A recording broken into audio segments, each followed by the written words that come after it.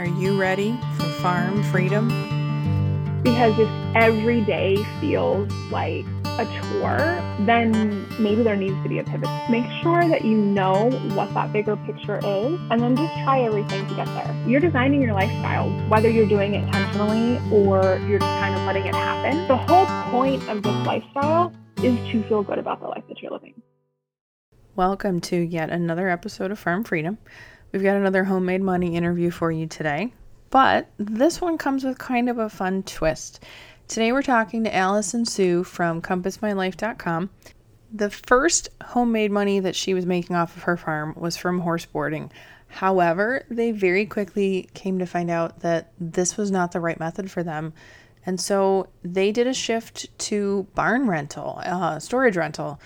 And so this was a really interesting episode to kind of pick her brain and talk to her about why it is that horse boarding was not the right choice for them. So she's got some really good stuff in there about that. And there's definitely something to be learned if you are interested in horse boarding. But then she also talks a bit about creatively using extra space in the barns as rental as they work on getting some other revenue streams up and running on their farm. And one of the things that I loved the most about this was that this rental idea, as well as her future revenue stream ideas, they all really kind of revolve around the existing infrastructure and kind of the existing character of the farm. And I found that to be really cool that they're not just looking at how can we make money right now, what's the easiest, what's the fastest. It's that there's a certain something that this farm had before they got there, and they're kind of continuing with that with some of their ideas. The other big thing that I loved from talking to Allison is that she does a lot of intentional life design. And I think you can really see that with the fact that they went from horse boarding to storage. They've got other ideas in the works. But the approach that they take to this is one of the best things that she said in the whole thing. Give yourself the grace to admit when something's not working. So I love this. I learned a lot. I hope you guys enjoy this just as much as we did. Welcome. I'm super excited that you're here. I really am. I'm so glad Pete connected us. If you could introduce yourself, tell us, who you are, where you're from, how long you've been homesteading, farming, maybe a fun fact about yourself. Yeah. So my name is Allison Sue. I am from the Annapolis, Maryland area. I've never lived directly in Annapolis, but I've lived in a lot of the cities surrounding it. So I always said Annapolis because it's easier. Most people know it. Yeah, so I am the founder of Compass My Life, and that is all about lifestyle by design. I started that, I think, in 2018. After I went through a really rough patch. My husband and I got married. Well, we both graduated from college. He commissioned into the Navy. We got married in the same week, like in a 1 week span. That was kind of done accidentally because we planned our wedding around his graduation and commission, and I never even looked at my schedule. So I was taking finals the week of our wedding. Oh my gosh. Totally an accident. So then he deployed 3 weeks after we got married. Oh. And then 2 weeks later, or a week later, I moved myself to our first duty station, which was in Jacksonville, Florida. I had never lived there. It was July. So I went from Maryland to Florida in July. It was the worst heat weather thing. They had giant flying roaches, which I didn't know was a thing until I moved there. It was a rough transition. And so a few months into our marriage, he's, coming and going all the time. Life did not look the way that I had thought it was going to. And I mean, don't get me wrong, but my life was still good. It just wasn't what I had expected. Being an officer's wife wasn't what I had expected. Being graduated, I didn't have a job. That didn't look the way that I thought it would. Being married didn't look the way I thought it would, because here I am married, but I spend most of my time single. And so maybe 9 months, 6 to 9 months into our marriage, I think about 6 months into our marriage, I found myself crying over a pot roast. And not like Oh my because of the gosh. pot roast, but I was like standing in the kitchen trying to make dinner and I am just crying. And at the time, I didn't really know why, but I knew in that moment that I needed to make a change. I was like, something has to change because I can't keep living the way that I am. And Right. so that was the moment where I was like, something has to change. I went to Google and I started like Googling things, and that started my personal growth journey. And I started becoming much more intentional about my life and what I was designing and what I wanted my future to look like and what a life that I feel good about or proud of looks like, and being intentional about making that happen and taking the steps to get there. And from that was born Compass My Life, which is where I share what I have learned, the path I've taken, the tools that I find helpful with other women so they can design a lifestyle that they feel good about too. I love that. I love that. I'm so glad we connected because I've been scrolling through your stuff and I love it. And it's fantastic. And I think honestly, even though, some people might be like, oh, well, she's personal development, she's not a farm person.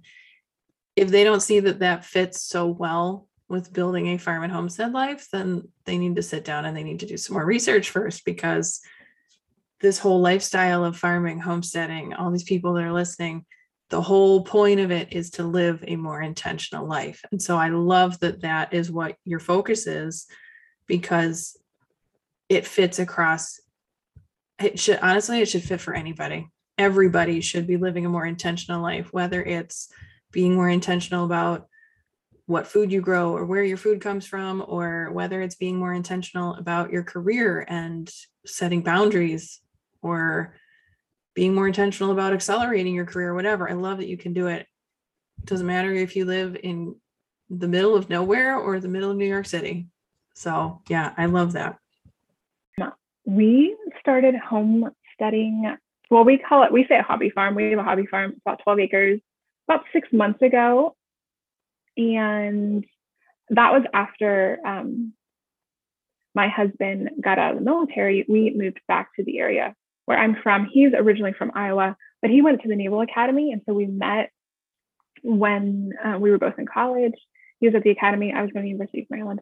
We met, got married right after graduation, like 2 days after graduation. And so when he got out of the Navy, we decided just to move back to the area, kind of settle for a little bit, figure out what we wanted to do. We were here for about almost a year when we found the farm and we bought it. And so we've been doing that for about 6 months now. A fun fact that I like to tell people about myself is that I have climbed the Great Wall of China. Ooh, that's definitely unusual. I've heard of people like walking it, but I've never heard of climbing it. Is it different? Well, he say climb it because there are so many stairs. Like it's called climbing the Great Wall of China because it is all stairs to get to the top. It is a lot of Oh stairs. my I don't gosh. remember how many it is, but it's like in the thousands. It's Oh a my lot. gosh. Yeah. It's like an entire year's worth of gym visits and stairmasters in like one day. How Yes.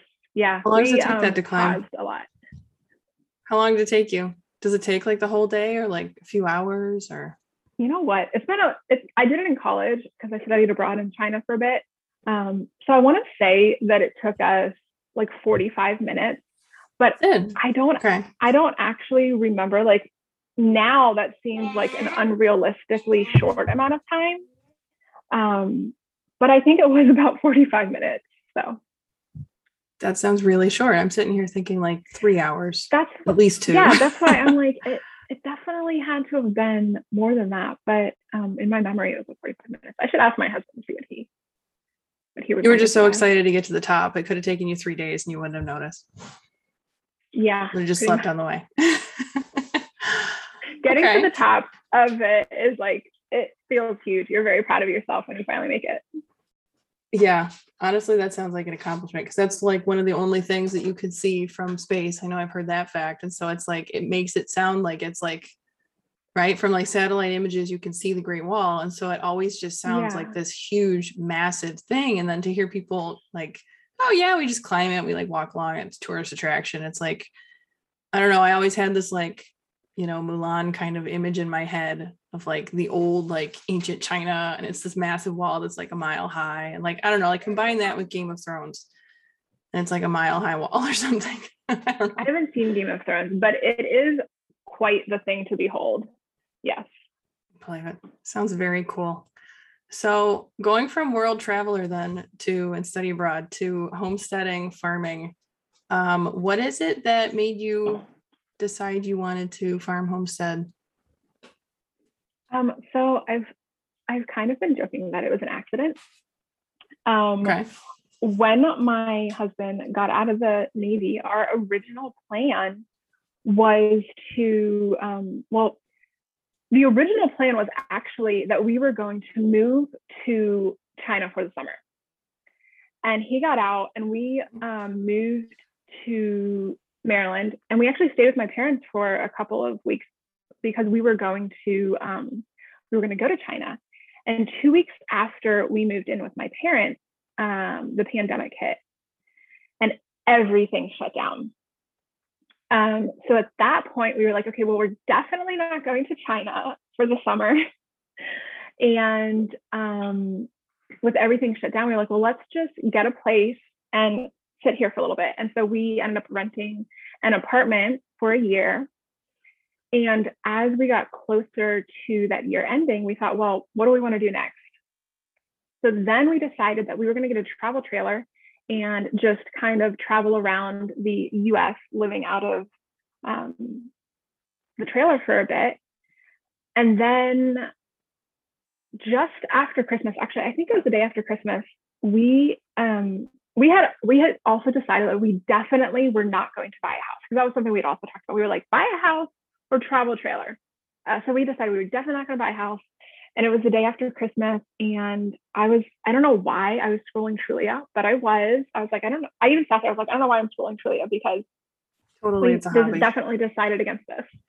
Yeah. Yeah.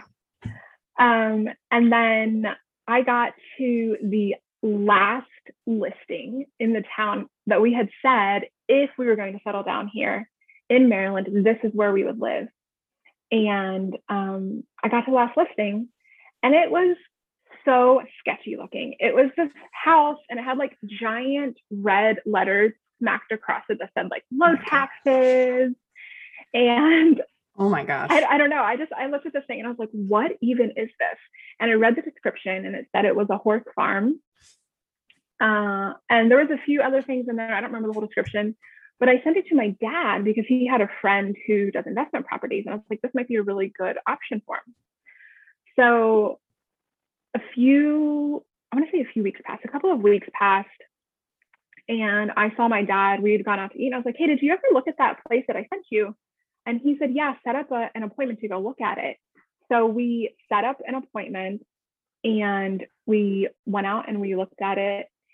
And it was one of those things where you don't necessarily plan for it. It just kind of happened. We stepped foot on the property and we walked around, and we ended up shaking hands with the owner before we left, which is not something we have ever done before, because we have a rule that we don't make same day decisions on large purchases.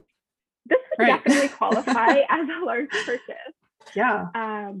But I don't know. It was just one of those times where we shook hands right then and there, and that's how that happened. So we kind of joke that we accidentally became farmers. Kind of stumbled into it. Oh my gosh. I love what you said about like you walked on the property and you felt it, because that was this place that, I mean, I'm going to admit, for anybody who hasn't seen like on Instagram or whatever, haven't seen our house, we haven't shared much of the inside of the house. It's a little rough. It's a log cabin. It's not my favorite. But like we had finally, bought this place, I guess, had the accepted offer and everything. And we had family that they were like, so you bought that place for the land, right? Like, yeah, we did. Because the house, like my niece especially, and like my sister-in-law, that they're like, yeah, we were looking at the listing you sent us. We were like, why'd you buy that? But so yeah, I hear you on like, there's just something about the place that like, even though there might be some things that don't feel as good as you'd like, it's just, this is it. Just go with it. Gut instinct, go with it. Yeah. I love that. Absolutely. That is definitely how it was here, because The house, well, we thought the house would be fine. Like it just needed some fresh paint and we were going to redo the floors and everything was going to be great. And then we got in, and I think it was our first or second week living here. And we were on our third trip to Home Depot that day when we're standing in the line, or like in an aisle at Home Depot. And my husband turns to me and he goes, "You know, we bought a fixer upper, right?" And I just had a moment. I was like, "Oh my gosh, we totally did just buy a fixer upper." So, Yep. yeah, definitely bought the land and Yeah, not the house. I hear you. I hear you. I don't think they're honestly, especially lately, we've got friends that are looking right now. And like, if you're not willing to buy a fixer upper, you're going to have a hell of a time buying like any appreciable amount of land above like 2 acres or something. I mean, it's an insane market. I wish we could have gotten into homesteading like before I was born somehow, get land for cheaper. Oh my gosh. So it kind of sounds like you guys sort of kind of were on the same wavelength in terms of, once you got there, you're like, good, let's do this, let's farm. Did either of you want a farm like before, like back when you were in college, when you first got together, first met, anything like that? Was it ever really like on the radar, or was it just like a complete, we saw this property, we loved it, let's just dive in? Well, I don't think that either of us ever had the thought, let's buy a farm. But my husband is from Iowa and he grew up, his grandfather and aunts and uncles, they own lots of farmland in Iowa. So it was kind of very natural thing for him. And then for me growing up, my mother's best friend was Amish. Really? And so, okay. Yeah, now she had converted, so she didn't live Amish, but a lot of the things that she did was, it was still, part of her. And her and her husband had a farm. And so we spent, in my memory, most of my childhood summers and even some, winter visits were spent on her farm, running around barefoot, in the garden, in the stream, chasing cows and chickens and in the hayloft and things like that. Right. And so I definitely had, like, those memories held a very special place in my heart. And so when we stepped onto the property here, it's like it all came flooding back for me. And I think that my husband felt very at home here as well. And then it also, what was really interesting about this property specifically is that he and I had the discussion, like, we wanted property. And he had told me that he really wanted that small town, like hometown feel to wherever we lived. Whereas I grew up much like more in the city, DC is like a 20-minute drive, Baltimore is a 20-minute drive. So I was like, I need to be close to, like, I want to be like 20 minutes from the mall and the hospital and things like that. And so when we found this property, one of the things that's very unique is that you feel so, it feels very small town. Our main road is a mile long, 1-lane gravel road. So it's very, really? Like, to get to our property, yeah, it is very tucked. But in 20 minutes, you're like in the heart of Annapolis. So that's it was crazy. Kind of the best of both worlds. And it really turned out to be everything we both said we wanted. But when we were thinking or talking about that, it was never like farm. It was just, we want some land. He wants to feel, kind of isolated. I want to still be close to everything. So in that way, we kind of discussed it, but not specifically farm. It's very cool how that worked out then. You have the same kind of thing. We have someone called, we didn't realize it, but someone called it convenient country, that you feel like you're completely nowhere. Like, we don't have gravel road where we are, but we're 5 minutes outside of our town and we're 15 minutes from like our city. It's not as big a city as Annapolis, but still it's like, we're only 15 minutes from the hospital. I'm 5 minutes away from the grocery store, that kind of thing. And so it's somebody came, we are in our Buy Nothing group. She came and she picked something up and she's like, wow, I feel like I'm like way out in the middle of nowhere, but I know I only had to drive like 5 minutes to get here. And she's like, is it great? Because you can't, like, you don't hear road noise really. You don't hear, like, there's nothing. You'll hear a train, you'll hear like airplanes, but like, that's it. And she's like, yeah, this is definitely convenient country because it feels super rural, but you don't have to drive 45 minutes to go grocery shopping. We were like, yeah, that's amazing. So sounds like you guys. That is the perfect term. Right? I'd never heard that before. And she said it. I was like, oh my God, that's exactly what this is. I love it. It is. Right. I might have to use that from now on if you don't mind. Oh, no. Go ahead and steal it. It's not my phrase anyway. All right. So you bought a horse farm. Is that your main source of income on your farm? So not right now. When we first bought the farm, we were boarding horses. Did they come with the purchase? Were they like existing customers that came with it? They were. They were.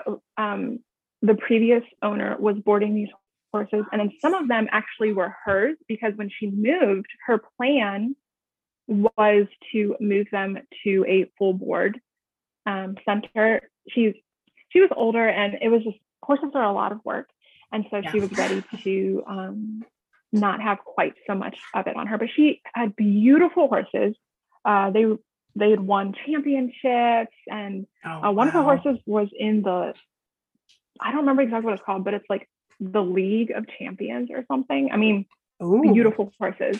Mm-hmm.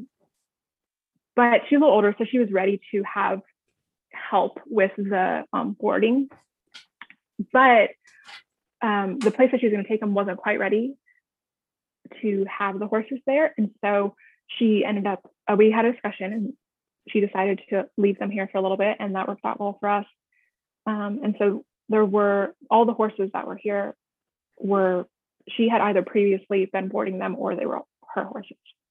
Okay. That's interesting then, to buy a place. We had actually looked at not to live at, it was just a facility, but we had looked at that to a horse facility as a business investment, but it just needed too much work. But it did come with clients. So that's why I was like wondering, like, does that sweeten the deal on the purchase or anything? So, okay. So if you did that for a while and then you got out of it, let's take this in two pieces. And part one, let's hear a little bit more about horse boarding and kind of doing that and why you guys have gotten out of it. And then we'll shift over to kind of what you guys are doing now, like shifting that income stream. Yeah. So boarding horses is very interesting, especially if you don't have a ton of horse knowledge, or if you're not an expert in some of those things, which we were not. I did ride a little bit as a child, but other than mucking a few stalls, you don't pay as much attention to a lot of the ins and outs of caring for horses daily. So we very quickly learned, so let me say this. When it comes to boarding horses, there are different levels of boarding horses. So you can have full care, which means you or whoever you hire to do these things completely are taking care of the horses. You are the one mucking the stalls every day. You're putting them in and out to pasture. You're feeding them. You're taking care of any medications they might need, all of that. There is also a level of boarding where they just simply live on your property, and then the owner or someone else comes and takes care of them every day. So the two-sided coin to that is, on one hand, they might be coming to your property most of the time twice a day. Mm-hmm. So you have people coming onto your property multiple times a day. Right. Which if you purchased property to kind of have a little bit more solitude, privacy, like that, having multiple people come and go from your property regularly is not ideal. Right. On the flip side of that, if you are doing full board, the two aspects of that is, one, it is actually very expensive to take care of a horse. And so full board means you are paying for feed and hay and sawdust and all of that stuff. So only boarding a couple of horses, you're not able to, it's much more cost effective to board enough horses that you're buying this stuff in bulk, because it becomes much less expensive. Right. The other aspect of that is caring for a horse is nearly a full-time job. It is a lot of hours every day, a lot of physical work. And so what we found is that only boarding a couple of horses, not that it's just about the money, but there just wasn't enough profit there for us to keep doing it, because it's so much work and it's so expensive to do. But there was, at the end of the day, there was almost no profit margin at all for us. That makes sense. Yeah. I mean, everybody kind of says, I think, that the horses are kind of typically a luxury item on a farm, but they're like giant, expensive, glorified companion animals. And I know that we've done personally a lot of looking into like, what are ways that we can use horses on the farm, whether it's, and I know some people that they use them, like they're timbering their land. And so they use the horses to drag the timber up, drag the logs up. And so they're working horses. And so they have that companion, but they have that work, but you obviously can't do that with somebody else's horses. So then they're just these giant hungry money pits, basically. So yeah, that definitely puts you in a tight spot for that. So what would you say would be kind of the sweet spot? Maybe this is really like a particular number for you guys based on like your farm size and your barn size and all that stuff. But what would you guess would be a better number for you guys to have to board them before you, like you're saying, you had what, 2-3 horses that you were boarding, and it wasn't really worth the time and the effort for how little profit you were making? What would you kind of guess would be the number where that would be like, okay, this is, you know what I mean? Like if you're taking care of one horse, it's so much work. If you take care of 2, it's not exactly twice the work, because like if you bring a bale of hay and you split it between the 2 of them, you still only carried 1 bale of hay, kind of, you know what I mean? So you can kind of like shave the time cost off the more horses you have. So what would kind of that balance be between the right number, the time effort, and then actually getting a profit margin where you'd be like, okay, this is worth doing? Like how many clients would you guys say you needed? Yeah, so we have 12 stalls, but our land cannot hold 12 horses. Not comfortably, not the way that the horses would need it. So there's no like one straight answer there. Some of it would depend on the type of horse. So some horses can be out to pasture much more than other horses. Like Arabians cannot be out to pasture because if they eat too much grass, they will go lame. Right. So then you're looking at a lot more like barn time versus horses. So that's a lot more care. A lot more clean out. Yep. Yes. Horses that can stay out to pasture almost all the time. It is a lot less care, but a lot more, I don't say damage to your pastures, but a lot more wear and tear on your pastures. Right. And so you're kind of looking at, what is, for us, I think if we opened up all of our pastures to horses only, we probably the land could handle like 6 horses. Okay. Remind me how many acres you said? 12 acres? We have just a little over 12, but only 6 is clear. We have about half of it is forest. So we could probably that's kind of why you're saying 6 horses then, because it's about an acre per horse space wise. It's about an acre per horse, but even that is some people tell us like that's about good, and some people have said that's still pushing it a little bit because you need to be able to rotate and just different things like that. But cost effective 6 probably would have made a lot more sense. And I don't think that we ever would have done full board. We would have done partial board. Right. Yeah, I know. I think the six are like the 1 horse per acre thing. I know that's going to differ too, depending on where you live, because people in Texas are going to be able to pasture a lot differently than up where we are in New York. And I know I like that you mentioned, certain types of horses can be on pasture differently. And it probably depends on what the use of the horses is boarding, because that place that we personally had looked at, that it was actually a riding track and it was for cart horses. And so those horses, since they're racing horses, can't be out on pasture much because it sours their stomach when they're running. So I know we had looked at that. And so like, that was that same kind of situation of like, I can't, there was plenty of space to put them out on pasture, but they can't be on pasture grazing all day long, or else they can't do this racing job that they do. And so it's that idea of like, great, now they're in the stall. I have so much more work to do to get the food to them, to make sure they're eating the right diet. And yeah, there's a lot of those nuances of like low maintenance horses versus high maintenance horses. Total side note, how would you advise people on, if you can say this, if you can answer the question, how would you advise people on getting the right kind of clients then? Is it like, would you tell people be stubborn enough to only accept horses that are good on graze and like pick and choose your clients to best suit your time, your effort kind of expenditure? Would you say take whatever you can get and then kick people out later? Or does that make sense?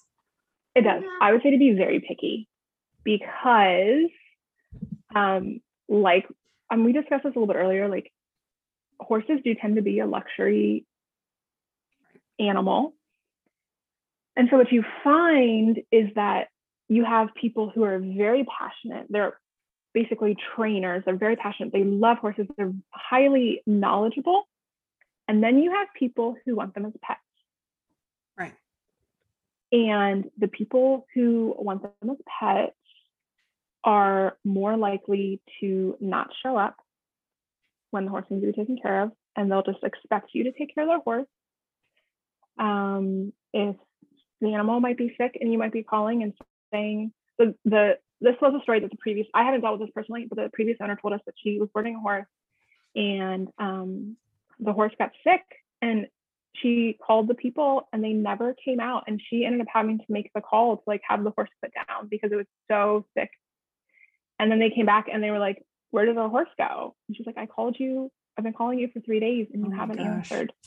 And so you do see this kind of thing. And we've even kind of seen that when we were interviewing people to come out, is that some people do it much more as like a pet thing, or some people do it as like children's camp, which sounds marvelous, but the amount of animals that she wanted to put on our property just wasn't sustainable. And so people don't care for your pastures the way that you do. Right. Because there's a lot of work that goes into pasture care. Yeah. It is. Yeah. So we were very picky about the people that came out, and we asked them lots of questions. If they were not very knowledgeable about pasture care, and even who in the county is who, as in like, so one of the things that you can do here is you can take soil samples, you can shake them up, you put them in a bag, you shake it up, you send it off. There's a department, and I cannot think of what it's called right now. There's a department that will test your soil, and then they will send you back a report for pasture management. And they're like, here's everything you need to do in spring, summer, fall, and winter to take care of your pastures. Probably so anyone who didn't know, office, right? Yes, yeah, that's what it was. Okay. Anyone who didn't know anything about that, we didn't even consider. Really? Okay. Would you think it would have turned out differently for you if you had clients that were very gung-ho of, I guess, let me back up and ask this question. Did you guys offer to anybody new that you were trying to bring in? Did you offer either the option of we do full board, or we're only going to do like you're renting a stall, they're on the hook for all the care? Did you guys do a mix of that kind of client base? Were you only one or the other? Because what I'm thinking is like, I know that around us, we have a lot of horse boarding facilities they're kind of mixed. There are some where it's like, we do nothing. You're basically just leasing space from us. You bring your horse, you're basically renting out a stall, but you have to bring your own hay. You have to bring all your own food, your own medications. Like, obviously you can use our water, but bring your own water bucket. It's literally as minimal, I guess, on like expenses on the hook for the farm itself. And then, they're charging really the lease fee and then a little extra to be able to do what you're talking about with like pasture management, fence upkeep, all that kind of stuff. And then there are others where it's like, we only do full room and board, that you can come and go and ride your horse as much as you want, but they actually don't want you doing the care because they want to make sure that things are locked, things are clean, things are, nobody like leaves their crap all in front of the stall and makes a mess for everybody. And So I guess kind of on that extreme of like totally hands-on versus totally hands-off, how did you guys fall along that? Would this have turned out any differently if you went to one end or the other? Yeah, so we did explore all of the different options, from full board down to just leasing a stall and a pasture. And what we found is that for us, there was never, just like completely personal preference, there was never a spot where we found that it was worth it.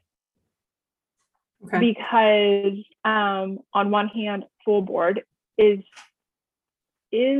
so expensive. Now, having said that, if we had been horse people and we had a lot of knowledge about horses and we have horses of ourselves, I think that this would be much more worth it.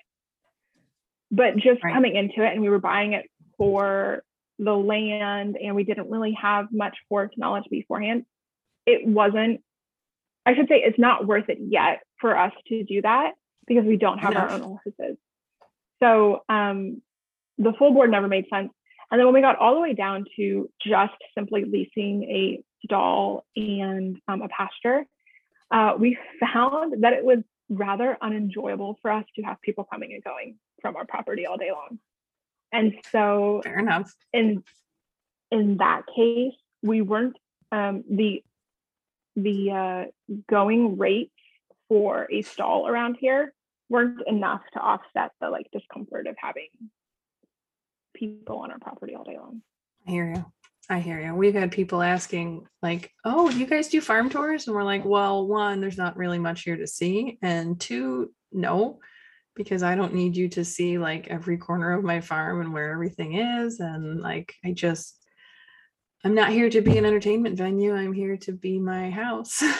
So yeah, that's definitely been a huge thing for us of like, we got to get like our farm stand like way down by the road and keep people like a car length in the driveway, pick up your order and get out of here, please. Like, thank you for coming. There's a few that will entertain, and like, people that we know, like, sure, you can come see the chickens or whatever. But otherwise it's like, no, I bought this place, like you said, to have my space. I don't need traffic, I guess. I don't know. Maybe we just don't like people enough. Is that our problem? I don't know. I mean, we don't mind people coming. People will call ahead of time. Family members, friends, especially if we old college friends. But that's different. But it's different than having someone who isn't truly family or friend.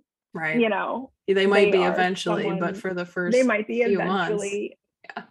Yeah. But coming and going all day long is, because sometimes they're at 7 o'clock in the morning and sometimes they were there at 11 o'clock at night.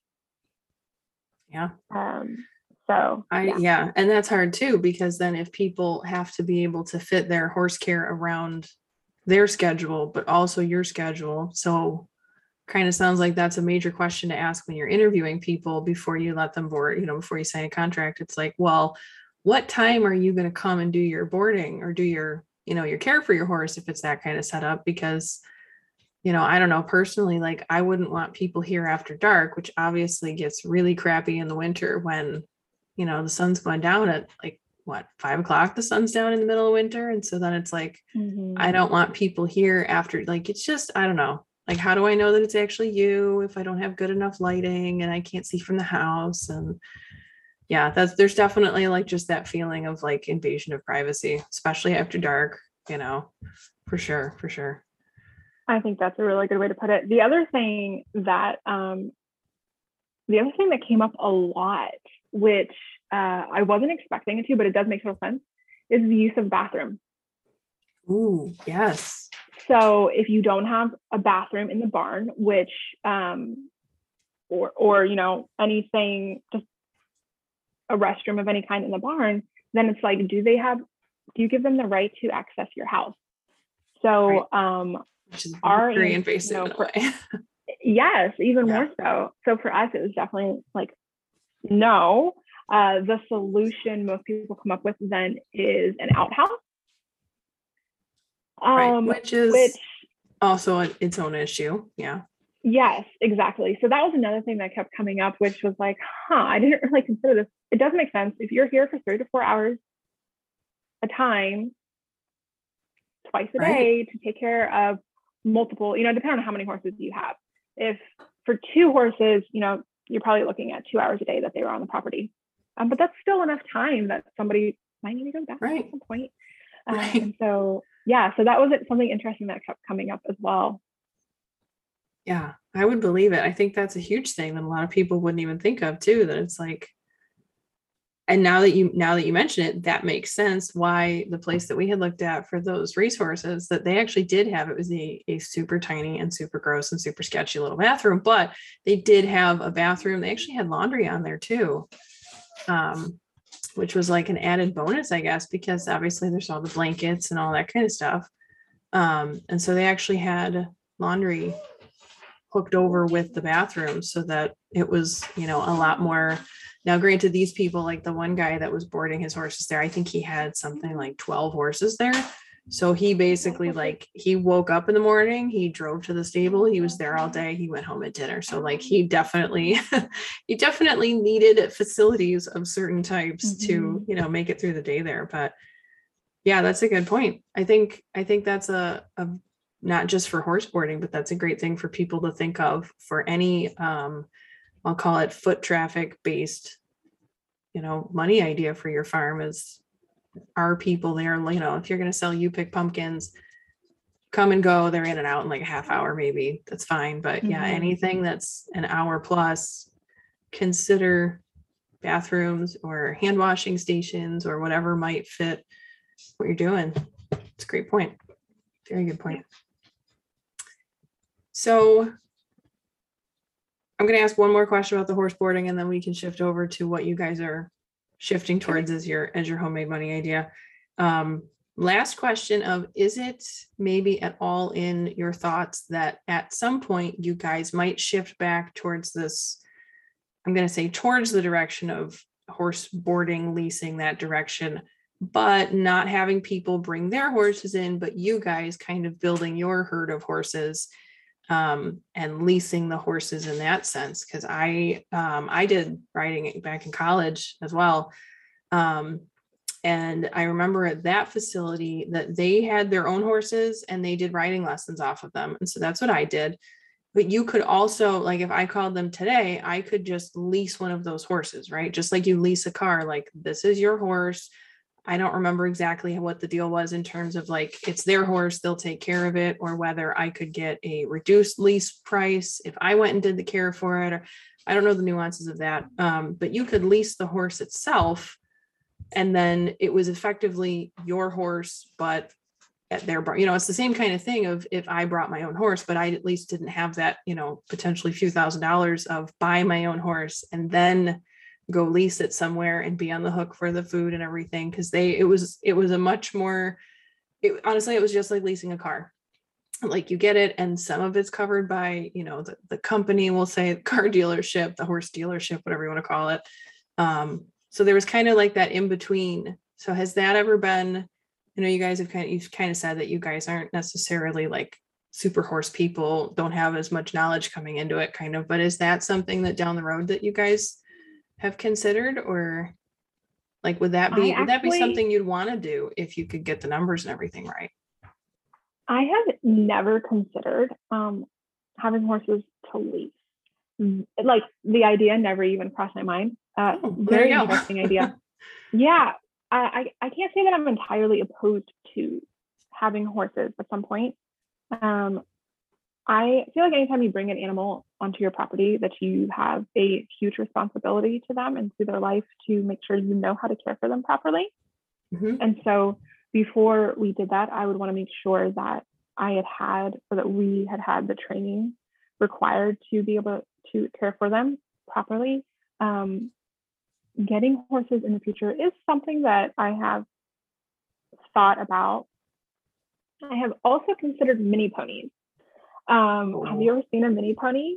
Yes, we just were at something with our town at one of the parks where they had little mini ponies and mini rides. It was the cutest thing. They had like toddlers on them. They are adorable. So I have considered mini ponies, and I probably would be more inclined to get a mini horse or mini pony before I got a full size horse. Full size thing.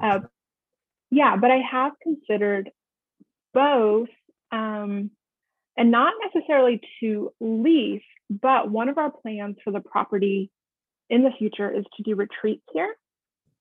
Oh, And very so at cool. that point, yeah, at that point, I think having horses to ride would be fun. And for the mini ponies, the other thing we've considered a lot of things as far as income goes. And one of the things that we've thought about is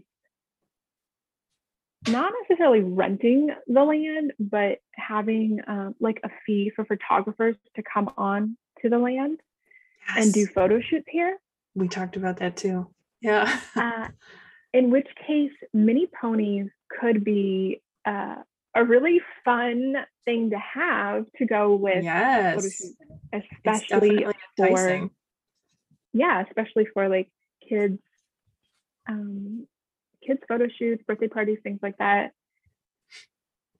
Yeah, we had talked about that too, of that idea of, our land at least is in desperate need of some beautification before we can do that, because there's a lot of unkempt, overgrown areas with brush and like, mile high grass and all that. But yeah, we've definitely talked about that same idea of like, oh, we should get like, what are they? The Highland cows that like they're really, really fuzzy. And so we're like, oh, that would be so great to have like a cute fuzzy cow. And like, we got to make sure we hatch baby ducklings and baby chicks in time for spring, right before Easter, so that families can come do their Easter shoots with actual chicks and ducks instead of photoshopping them in. And like, it's totally, I'm going to call it totally extra ideas, because it's just so much work to just be like, I need to have these yellow chicks hatched exactly this timing just for this photo shoot. And it's a little much. It's a little extra, but same kind of idea of like, can you do any of that? That's a really interesting idea. I hope you do that, and then you can come back and you can tell us all about how that works. We'll do another episode. Okay. That would be very cool. Um, yeah, so I like the idea of the retreats. It kind of sounds like maybe you're starting to shift into the other half of kind of our chat of what are you guys, if you're getting away from the horse boarding, what are you guys getting towards now for a revenue stream for the farm? So the first thing that we're doing right now is storage rental. Ooh, okay. So in the barn, the upstairs like loft area is split into two. So there's a hay loft, but then there's also an additional loft, which we have plans to build out and make almost like an apartment loft, but use it as it could be used as an apartment. It could be used as a conference center if we had retreats come in and they wanted to sit up there and chat or drink coffee. They could Very eat their cool. meals there, that kind of thing. But right now, it is a giant open space. And so we have people who rent it. And then there's also additional storage units in the barn. So we have people who rent storage space from us. And that is our biggest revenue right now. And we really like that because people will pay a good amount for storage. But also, while people are coming onto your property, it's not every day.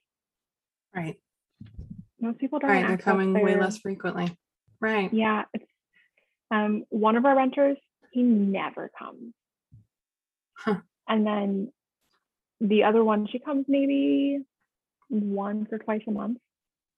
That's it. Okay. Now, are you renting like the horse stalls themselves as like and totally enclosed? I'm thinking of like some apartments and stuff will have like basement storage where it's basically like a bunch of dog kennels. That's what it looks like, those like chain link kind of things. So I'm kind of picturing a horse barn with, the metal, if it like the stall goes all the way up and the door goes all the way up and everything. Is it the stalls themselves that you're talking about renting, or do you have extra space outside of those 12 horse stalls that you're renting too, in terms of We have like extra closed space. off space? Okay. Yeah, upstairs, like I said, there's that huge loft. That's one Right. space. And Right. then there are additional storage units that are closed off. They each have their own Gotcha. door. Gotcha. Our horse stalls actually are not fully enclosed like some are. Oh yeah, so it wouldn't Ours, work. Right. yeah, no, our stalls are like I think they call them like tongue and groove. So you can slide, Okay. you can make them bigger. So that could be something that's interesting, but you just slide wood pieces in and out and it kind of builds that up. But we did talk to someone who wants to possibly store jet skis in the stalls. All right. That's different. Yeah, So that's a potential use, at least for now, until, for now. your personal use of the farm might expand with who knows what mini ponies and everything down the road. Eventually you'll kick out the jet skis, but so how did you guys come up with that idea then of renting out? Like what is it that made you shift to say let's do storage rentals? Where'd the idea come So from? How'd you decide that was right? All that kind of stuff. the storage rental actually was something that the previous owner was also doing. Oh, well, there you go. So some of the income was already there when we purchased. Like when we purchased the farm, she already had a lot of passive income with the farm that we just simply took over. Oh, nice. And knowing, like, once we'd been here for a few months, we kind of realized that the horse boarding wasn't really within our comfort zone. The storage was within our comfort zone, and so we have just continued to expand. We've worked to expand that part. How do you go about doing that? What is like your best I don't know what you want to call it. What's your best avenue, your best marketing tactic? How do you get people as new clients for storage space? How are you marketing that? The number one thing are local moms groups on Would Facebook. never think mom groups. Okay. Yeah, the local Facebook mom groups. And a lot of them will have, like the ones in this area will have days to post things like that. And so it's like once a week, you can post ads, you can post things of that nature. And so that gets a lot of interaction. The other thing are the local farm supply stores will have like boards where you can tack ads and things like that. So we have one here and it's where everybody goes. So we will put up ads on their boards. That has been effective, but not as effective or engaging as the Facebook groups. Very interesting. I would never think to advertise in mom groups. But yeah, that's a really interesting idea to join mom groups for advertising for farms. Oh my God. I would never. Yeah, there are other local like town groups. The mom groups are pretty interactive. So I guess let me ask your question. It's going to be really particular to how much space you have, what the going rental fee is and everything. Do you think that, so I'm going to call it space rental storage space. Do you think that storing things in your barn for people, is that something that you guys think you could scale up into being, I'm going to say at least a part-time income? Because obviously it depends on how much space you're willing to rent out, what you charge price-wise and everything. But do you think that that would be something that the average kind of farm could potentially consider as a, I'm going to say definitely appreciable income? This sounds like something that you could potentially make a good 3-4 figures doing, at least in a month, if you do it right, if you price it right. Does that sound reasonable? Yeah, I think so. Especially, I don't know if it's every area, but I would say the area that we're in, that's especially true. I have other friends who also just rent storage space off their land. Some of it is like storage units, and some of it is, I have one friend who rents space to park trailers and boats and RVs and things like that. That's a very popular rental. Yeah, there's a lot of websites now for that too. Like, I'm going to call it like the Airbnbs of storage space. I've seen, I can't even think of any of the names, but there's definitely, yeah. Do you guys have it in any of your plans to kind of find one of those sites or anything to join? Just to have like that kind of existing marketing platform and customer potential? Or are you guys going to keep it, mom groups, bulletin boards, kind of word of mouth kind of thing? I don't think it's adding it to one of those sites isn't really something we've considered, because the renting storage is not necessarily in our long-term revenue plan. Makes sense. Once we get some other things, because we have a few other ideas that we're working towards, and once we get those things off the ground a bit more, we probably would scale back on the storage rentals. But I do think that the storage rentals are very profitable. We know other people who started doing them, and it was so profitable for them. They basically turned all of their land into storage units, and that's just like the main source of money now. Wow. I don't think I could do that, because then there would still be people and they'd still be coming. Yeah, I don't think we could do that.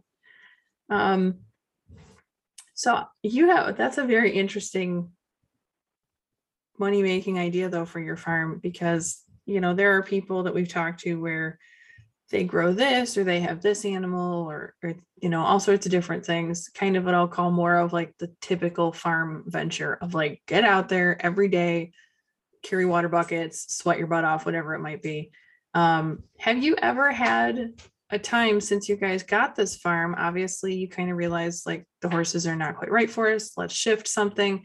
But have you ever had a time in there where you've said, maybe we should just have this be our land and not worry about making money off of it? Or have you guys always, like from day one, thought, let's keep bringing in money from this land if we can? Has there ever been a lapse in that for you? Yes. I think we've had days where we were like, this is not what we thought it would be. It's a lot of work to make the land work for you. And so there have been days where, we're just tired. We're like, why are we doing this? This is, if we could, we would forget it all. We just let the land be the land. But then we take a nap and we eat a sandwich, and then you have that moment where you're like, okay, that's not why we did this to begin with. You're good. You were just hangry. It's fine. yeah, exactly. And you just refocus. And I think that those days are also good opportunities though to ask yourself, like, is this working? Because if you're getting to the point where you're so burnt out that you want to give up, it's like, those are the moments where my husband and I would just step back and be like, what are we doing that's working? What are we doing that's not working? And where can we pivot? Because if every day feels like a chore like that, like beyond just farm chores, we're feeding the animals, we're cutting the fields, that kind of thing, then maybe there needs to be a pivot there. And so we'll ask ourselves quite often, is there a better way to go about this? I like that you guys have sounds like regular, I don't want to call them check-ins or checkpoints or anything, but it sounds like you guys are regularly, constantly reassessing, like, this is working, this is not. I'm going to call it like a go, no go gauge of like, we either continue or we refigure something. I like that. I think that's another, man, you're just dropping them left and right. That's another great point for people of don't get an idea and just plow forward, right? Just run with it. If you hit the wall though, take a minute, see if you can get around it. If it's not, if it's not possible. I like that. Yeah. I like that you guys check that. It's a really good point. So for people who are, I think that's like the greatest tip of all for anybody who might be in the same shoes of like considering like, maybe we should just quit. It sounds like, well, don't just quit unless you can't find another way kind of around your issue. Right. But for people who are, I'll say at least entertaining the idea of, this homemade money, making money off their farm. Maybe they're starting from zero. Maybe they've had some ideas and nothing's really worked for them yet. Would you say that continuing to push for making the income off of your farm is something that's going to really be, I'm going to call it the key to like finding good living in your life? How would you tell people to keep going and keep working for it? Like if this is something where you're saying, yes, like we need this, we want this freedom of we don't have to go work a job. We have maybe multiple revenue streams, whether it's from the farm or an actual job out, in the home, out of the home, whatever it may be. How does this fit into that puzzle? How would you say that, to people listening, how would you encourage them to keep working for that kind of bigger picture? I would say make sure that you know what that bigger picture is, and then just try everything to get there. Not everything is in like burn yourself out, but everything is in like try all the different paths. See what works, see what doesn't. Don't be afraid to pivot. And I think that when it comes to this kind of lifestyle, especially, like the whole point of this lifestyle is to feel good about the life that you're living. That's the whole point, right? It's not to burn yourself out. And I think that there's something to be said for grit and for pushing through, but there's also something to be said for letting go. And you'll find, like, no matter who you are or what you go to do, I find that very rarely do things work out exactly the way you think they're going to. And so if you approach everything with an open mind, just knowing like, I'm going to try this, I'm going to see what works, I'm going to see what doesn't, do it. Like, go for that thing, give it some time, push through some of the hard days, because there are going to be hard days. And sometimes you need to be able to push through those and have that hard day as a data point to make an informed decision. And so once you've had like the good days and the bad days, you can kind of look at it and be like, okay, this is working, this isn't. And then pivot or let go of or adjust from whatever that thing is, towards what's working the most, what's working the best. And sometimes it's doing something and being like, you're getting the clarity out and you're like, this doesn't look anything like I thought it was going to look like. And this doesn't give me, like, I don't feel good about this. This is not creating the life that I thought I was creating. It does not feel good. And then give yourself the grace to let it go. Love that. That is absolutely fantastic. I love that you said that. The idea of give yourself the grace to let it go.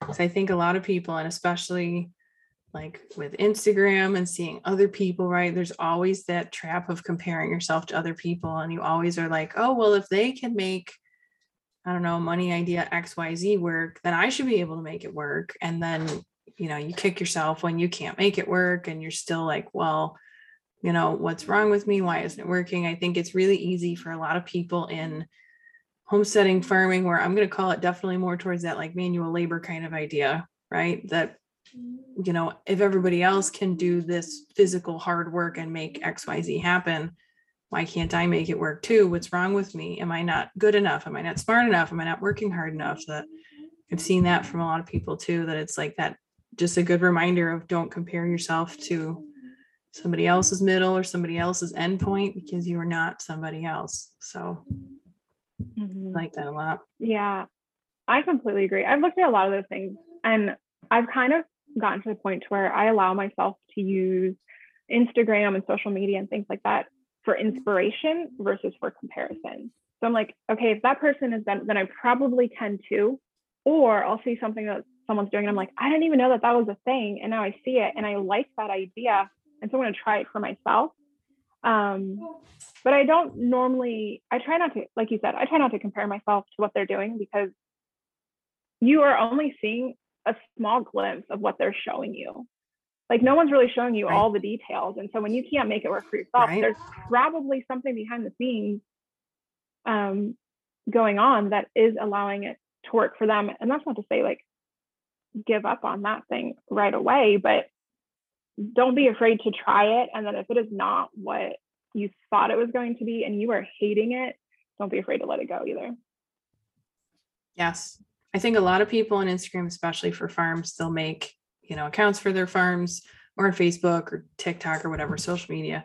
And I know a lot of people use it, I guess I'll call it as like their marketing platform for their farm, that they'll post of like, oh, here's our egg sale this weekend, or guess what, we have our pasture chickens ready to go, that kind of thing. And I'm going to call that marketing out to the customers. But I really like what you said too about using Instagram, for example, as sort of a market research avenue. And that's more of like marketing in, because if I see a new idea, okay, they're doing it and it's working, there's a market for it there. Maybe there's a market for it here where I am. So I like that idea of using it as a two-way marketing, right? That I can market my farm out to customers, but I can search other farms, see what they're doing. And they're kind of helping me do market research of like, yes, this idea exists, it works. Figure out how to make it work for yourself, kind of thing. Try it, add it to the list for down the road, whatever it might be. But it's a good way to start kind of using social media more as a tool for your business, not just, oh, doesn't this look pretty? I think we covered all the questions. Do you have anything else that you want to add as far as like, this is your chance, your big major takeaway, your soapbox, or whatever it might be, the soundbite that people are going to remember for the rest of their lives? No, I think really just don't be afraid to try things and don't be afraid to let things go. Which in itself is a great piece of advice. I love it. So if people want to follow you, can they follow you and your farm journey anywhere? My main Instagram is Compass My Life. And that is really lifestyle design. And I do talk and post about the farm on there because I think everybody, you're designing your lifestyle, whether you're doing it intentionally or you're just kind of letting it happen. And so I talk a lot about intentionally designing that lifestyle. And I do post about the farm there. I love that. So people can find you on Instagram. Is it okay if they reach out to you with questions for horse boarding or storage options, anything like that? Absolutely. Any questions they've got about farming, they can reach out there. Awesome. All right, you guys, so much good stuff packed into one episode. Big takeaways for me. You heard her say it time and time again. It's okay to pivot. Check where you're at. Do you need to pivot? I think that's a huge point that a lot of us might get stuck sometimes, that we come up with, an idea to make money off of our farms, or even just something we're doing on our farms, and we get an idea in our heads, we get a plan, and for some reason I think a lot of us do sometimes just get literally stuck, that it's got to happen this way, it's got to go the way you thought it was going to, and we forget to stop and take a look and think about whether or not something needs to change, or whether or not it's just not working, or it's not right for us for some reason, but maybe we just can't see it for some reason. And so the fact that she and her husband, like she said, are doing regular check-ins of, where are we? Is this working? Is it going well? Is it what we wanted? Are we building the life we wanted to live?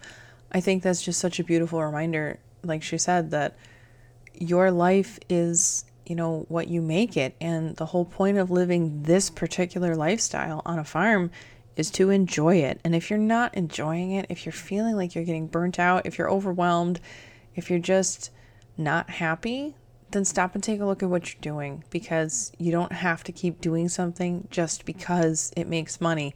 You don't have to keep doing something just because, it looks good for Instagram or because people think it's cool. You need to be doing what feels right and what aligns well with your hopes, your dreams, your visions, your long-term picture, etc.